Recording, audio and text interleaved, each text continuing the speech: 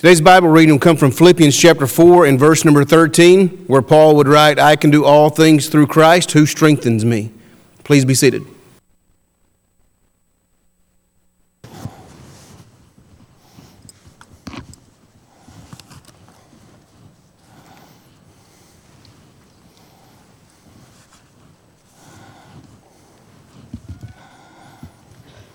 We are in the beginning stages of a Bible study campaign that has the potential of transforming our congregation.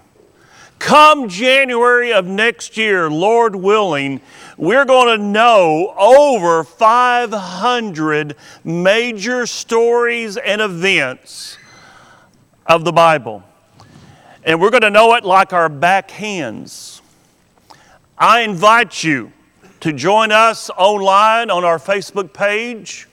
If you're wondering the method, the system, scroll down on that page, find myself wearing a brown shirt and a brown, green, gold tie sitting in our dining room. Most of you have been to our house.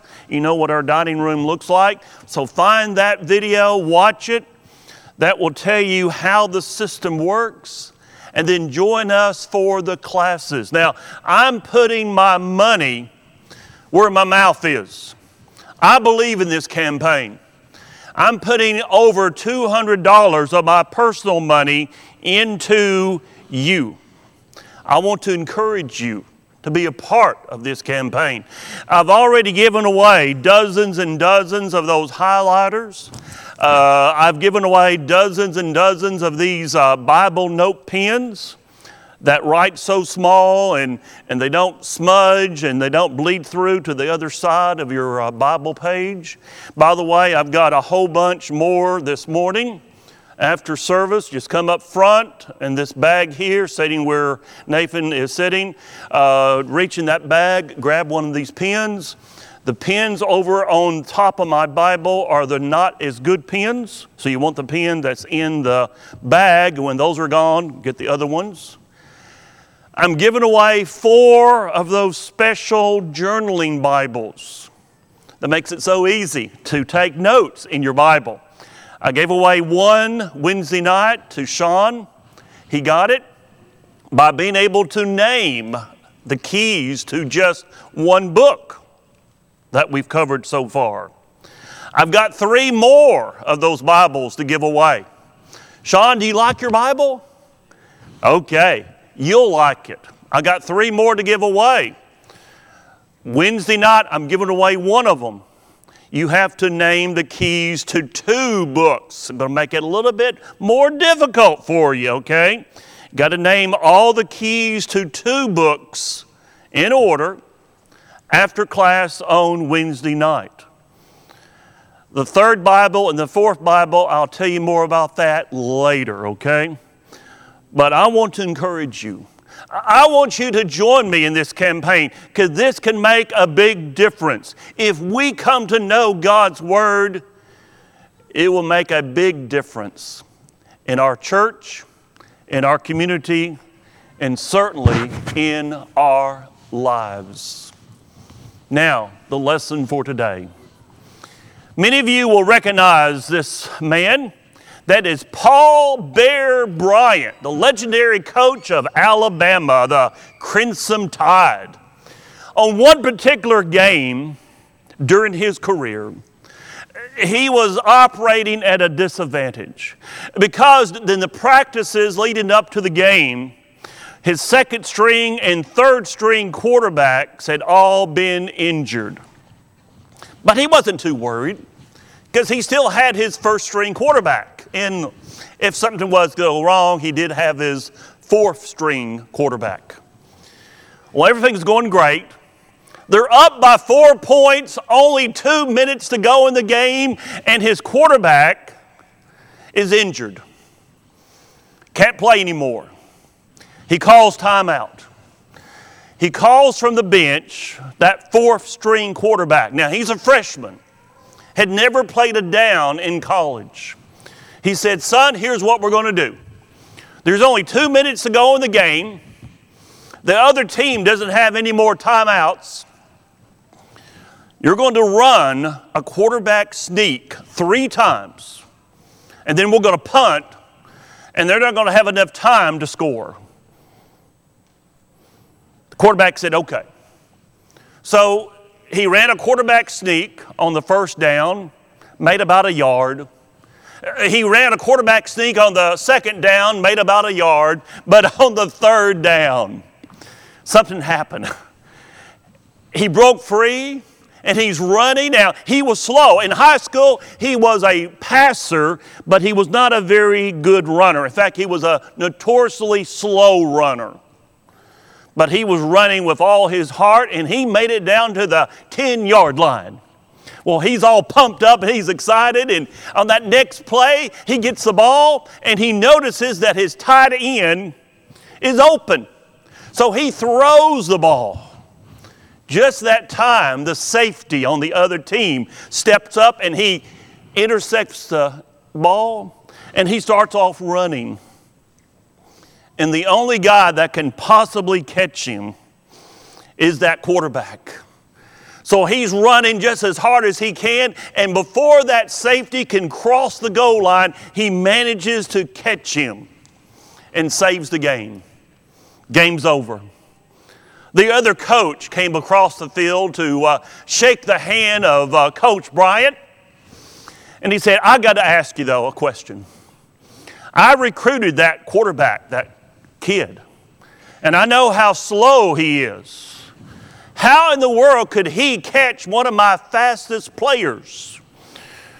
Paul Bear Bryant said, well, it's really simply this.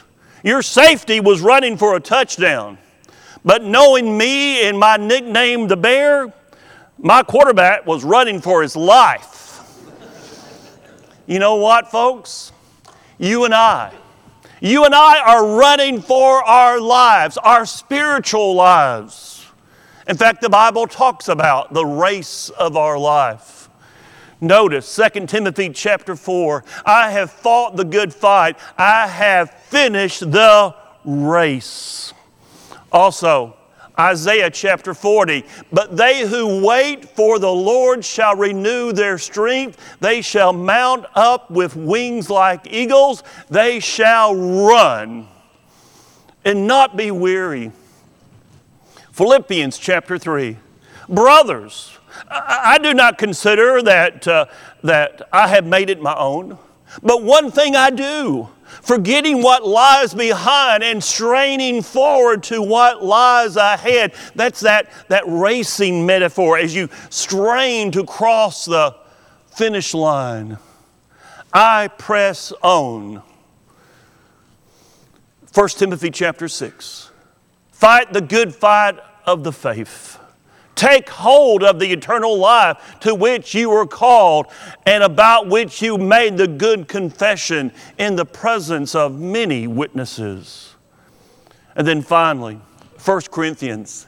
Do you not know that in a race all the runners run, but only one receives the prize? So run that you may attain it. Now, we're in a race to win that eternal reward. So how do we win? How do we win this race? What do we do? Well, let's go to Hebrews chapter 12. Hebrews chapter 12, verse 1. Therefore, anytime you see the word therefore, that links it with what's been talked about in the previous verses. Chapter 11 is all that hall of fame, the faithful, the people who had blazed a path of faith for us. So therefore, since we are surrounded by so great a cloud of witnesses, let us also lay aside every weight and sin which clings so closely, and let us run with endurance the race that is set before us. Literally, let us run with endurance the race that is laid out before us. God has laid out a race for us, the Christian life, and He wants us to be one that endures, one that is consistent, one that is persistent. Think about Judas and Peter. Both started out so well. Both were selected to be part of the 12. Both saw the miracles, the wonderful teachings of Jesus. Both went out on the limited commission, but only one remained faithful. The other one committed suicide. What can keep us? What can help us? What can assist us to be faithful? As a minister, I have been with many Christians who have approached the last moments of their lives. I remember in particularly one Christian I was visiting in the hospital, and I asked as I was getting ready to leave, would you mind if I had a prayer with you? And they said, well, yeah, we want to pray. Please pray. And here's what the request was. Pray that I will be faithful to Jesus until my last breath. How do we do that? How do you remain faithful to Jesus until that last breath? Take a clue from Hebrews 12, verse 1. Learn from the witnesses of the past. Verse 1 says, we are surrounded by so great a cloud of witnesses. These are not spectators in the stand watching us run the race. These are the men and women of Hebrews chapter 11 who have been so faithful to God. Joy Lee was in the race of his life. He had decided to run the Marathon des Sables that covers 150 miles of the Moroccan Sahara Desert. About halfway through the race, his shoes blew out, but he didn't stop. He kept on being part of the race. 3 days later, he finally finished the race. How could he do that? You see, Joy Lee was running for a reason. His young wife, Allison, had died from cancer after a long battle with that terrible disease.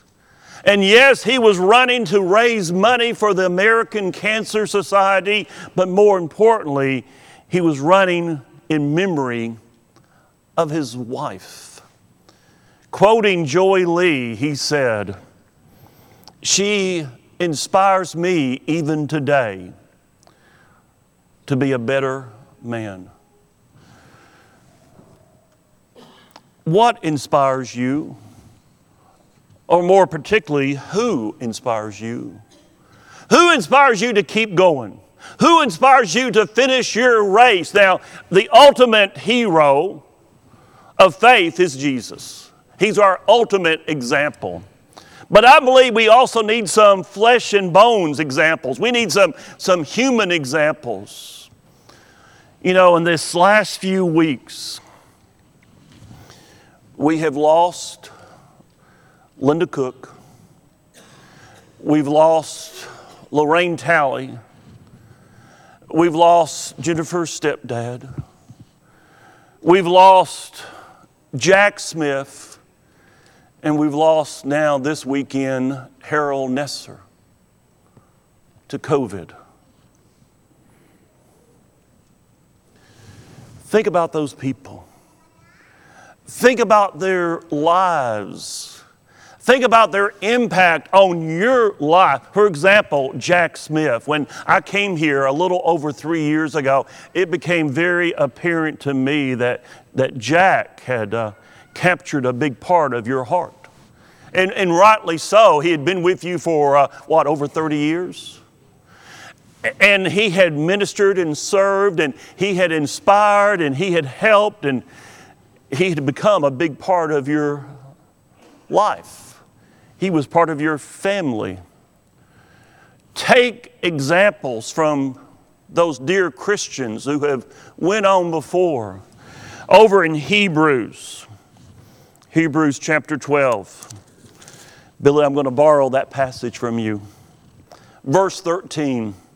And I heard a voice from heaven saying, write this, blessed are the dead who die in the Lord from now on. Blessed indeed, says the Spirit, that they may rest from their labors, for their deeds follow them.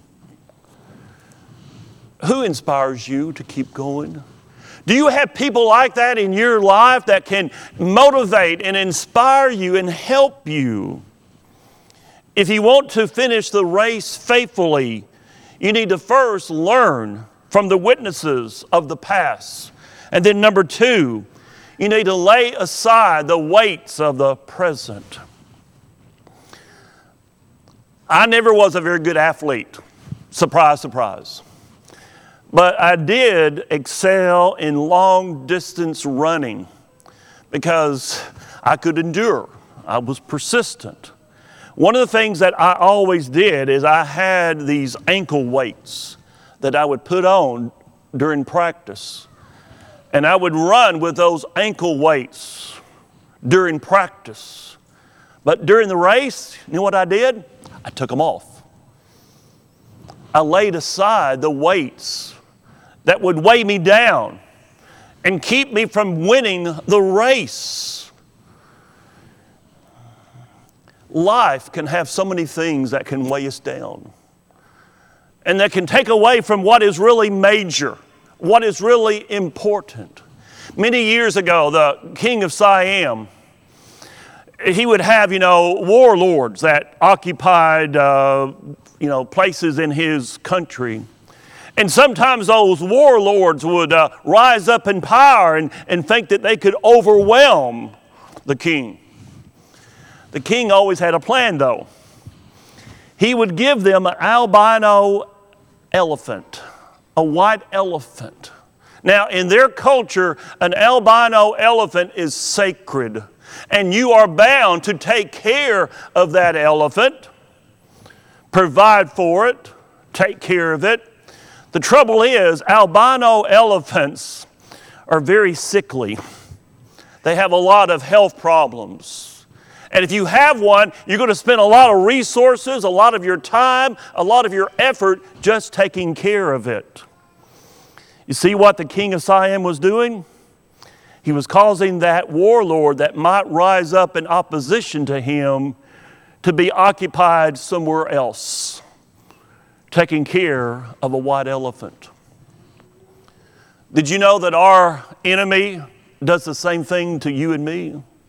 He tries to get us busy with things, that maybe in themselves are not necessarily bad, but they're time consuming.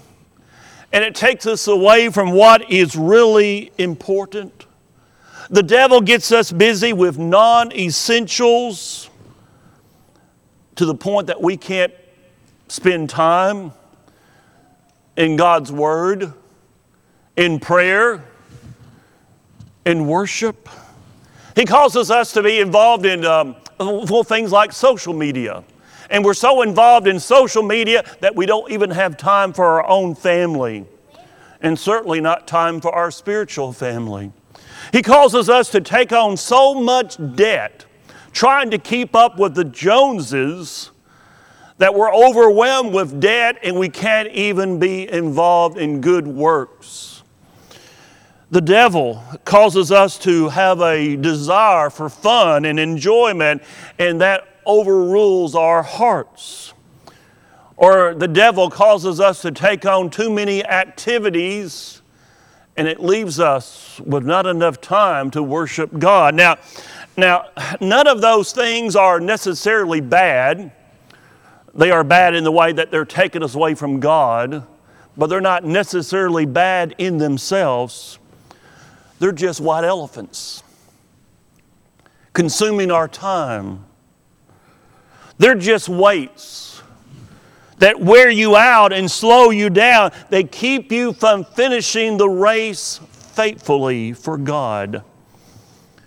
So you want to run the race faithfully, you need to cut out those white elephants and have time for God. Take away doubt.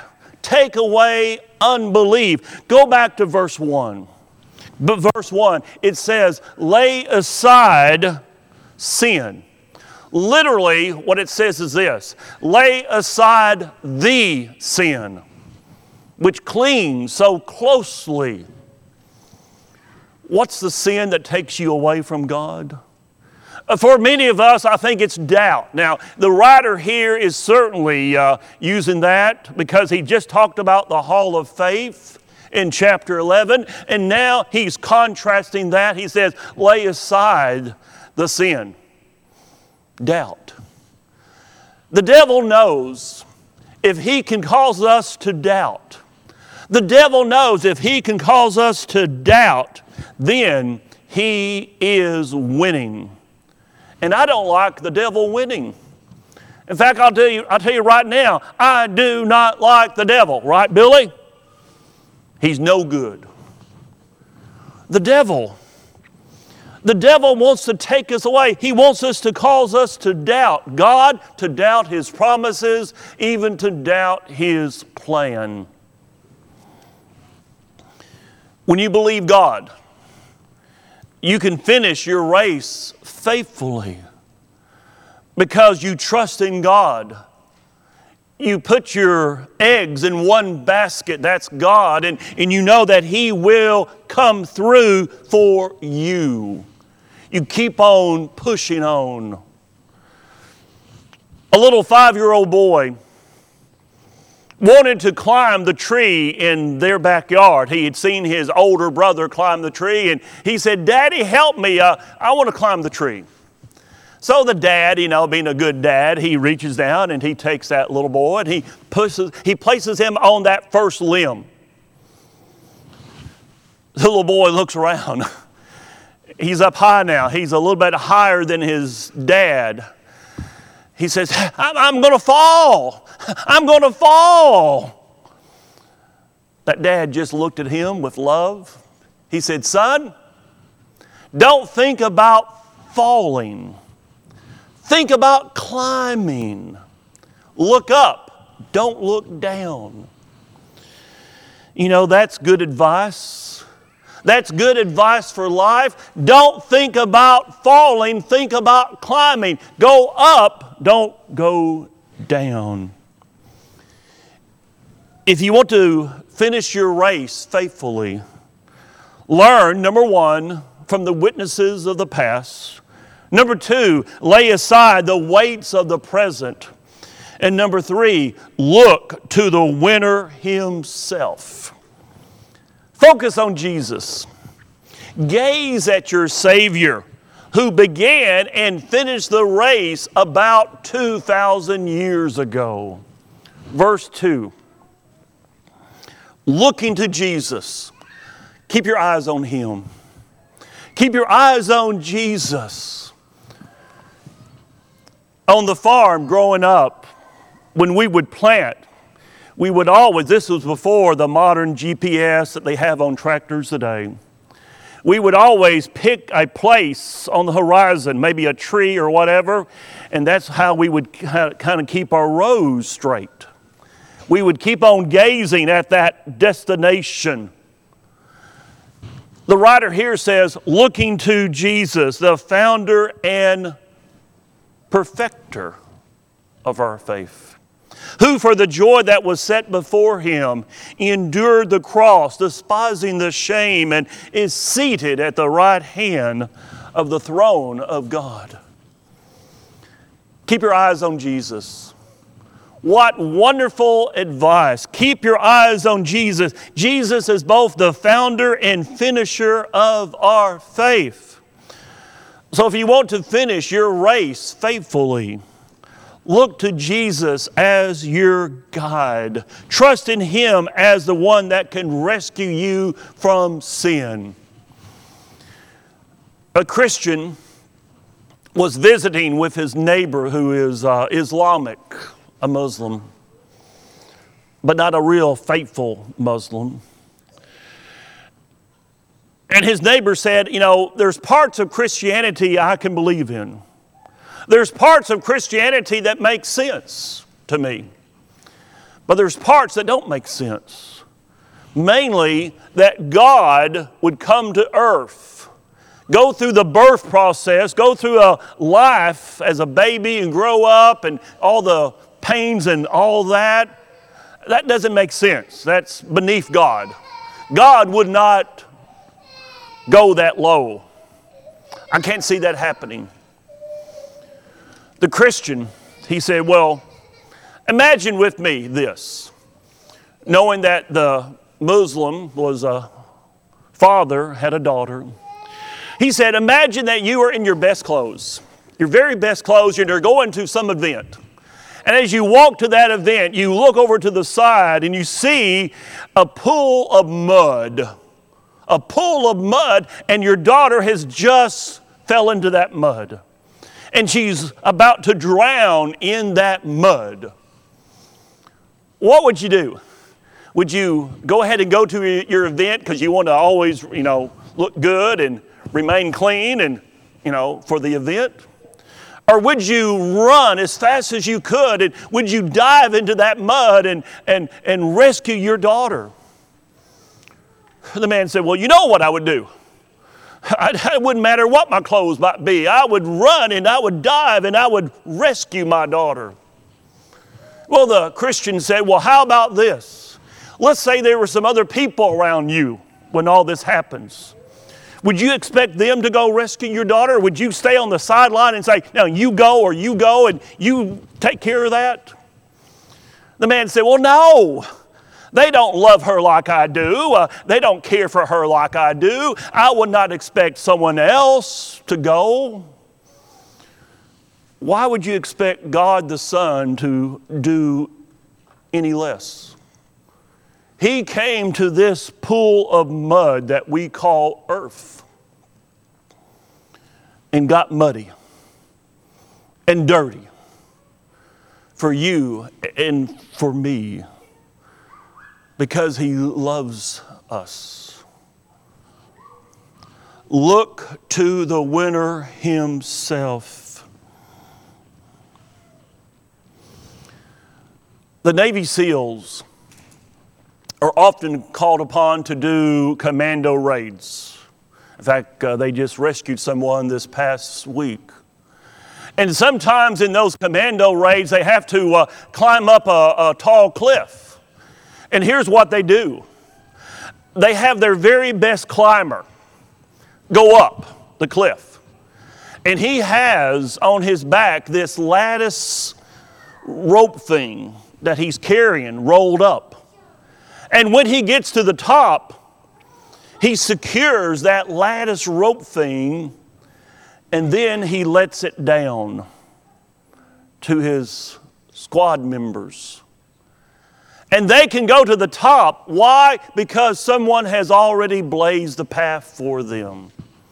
They trust in their fellow squad member to give them a path that they can follow. They're motivated, they're inspired to trust that man. That's the picture we have of Jesus right here in verse 2. We can trust Him. He has endured. We can look to Jesus. Look to Jesus as your inspiration. Let Jesus motivate you to persevere in spite of the problems that we may face. Verse 3. Consider Him who endured from sinners such hostility against Himself, so that you may what? You may not grow weary or faint-hearted. Don't give up. Don't give up. A dad and his preschool son were at the doctor's office. The nurse needed to draw blood from the little boy, but the little boy says, I can't do it. I can't do it. That needle, I can't do it. The dad looked up at the nurse and said, could you perhaps draw blood from me first and let him see that? So the nurse said, oh, sure, I'll get another needle. So she went and got another needle, and she drew blood from that dad. That dad didn't flinch, he didn't move, he just kept that smile on his face. And that little boy, his eyes were about this big. And now that dad said, "Son, I did it. Can you now do it?" The little boy thought and said, "I think I can do it." Let me encourage you. When you find yourself facing a hard trial, when the problems of the world just seem to overwhelm you and you're screaming in your heart, "I can't do it. I can't do it." Look to the place where they drew Jesus' blood.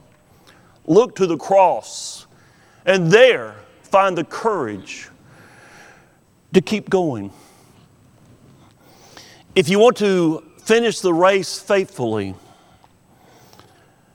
learn from the witnesses of the past.